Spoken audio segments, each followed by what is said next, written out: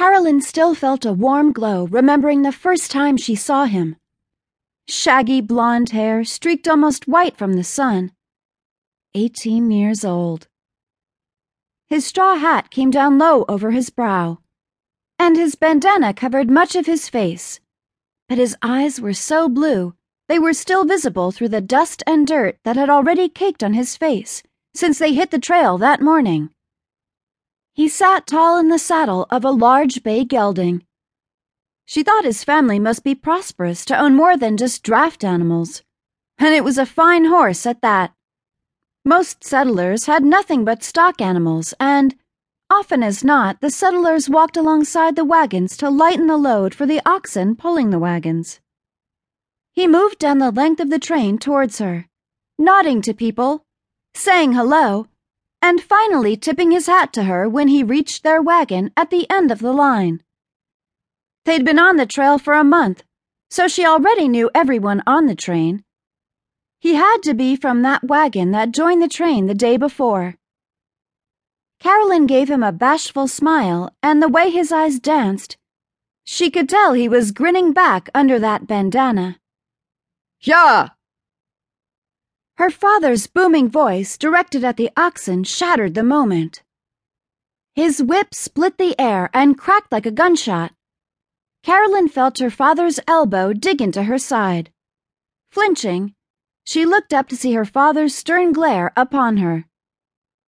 Eyes to yourself, he gruffed. Carolyn looked down at her hands folded in her lap and heard, but did not see, the boy turn and gallop away up the line of wagons. The relentless clouds of dust kicked up by the horses, oxen, and wagons permeated the air, making it difficult to breathe, even with the bandana most of the settlers wore across their faces, trying to keep some of it out of their lungs. This section of the trail was too narrow for the wagons to move alongside each other and escape the dust, so they traveled in a single line. Carolyn and her father were the last wagon in line that day, and they were getting the brunt of the whirlwinds of dirt from the 26 wagons ahead of them. Every night they would circle the wagons. For some it was a circle of friendship and togetherness. For everyone it was a matter of safety and protection from whatever might come at them during the night. It was many hours later before they were finally settled in camp.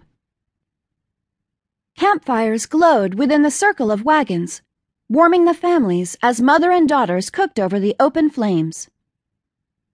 The men had attended to the oxen and other stock animals first thing upon stopping. Stock animals were valuable, and the settlers were less likely to complete their journeys without them. Now the men worked on fixing wagons, repairing harnesses, or just joked among themselves. Aromas of stew, beans, and even baked wild rhubarb bread mingled with the wood smoke from the fires.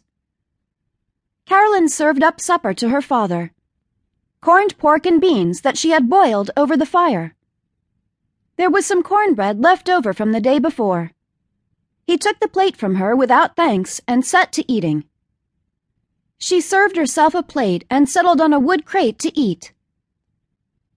As luck would have it, the family of the young man from that morning was camped in the next space over. They had drawn first in line that day, so when the wagons had circled for the night, the first and last wagons ended up next to each other.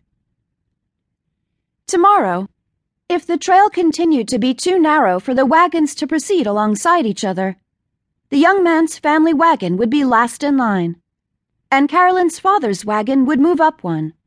The move-up rotation assured the same wagon wasn't choking on the end of the line dust of others the entire 110 days it would take to cross to California, if they were lucky to make the journey in 110 days.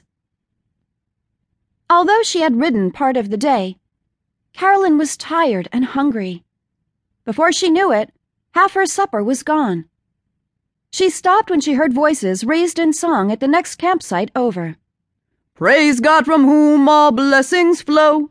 Praise Him, all creatures here below. Praise Him above, ye heavenly hosts. Praise Father, Son, and Holy Ghost. Amen.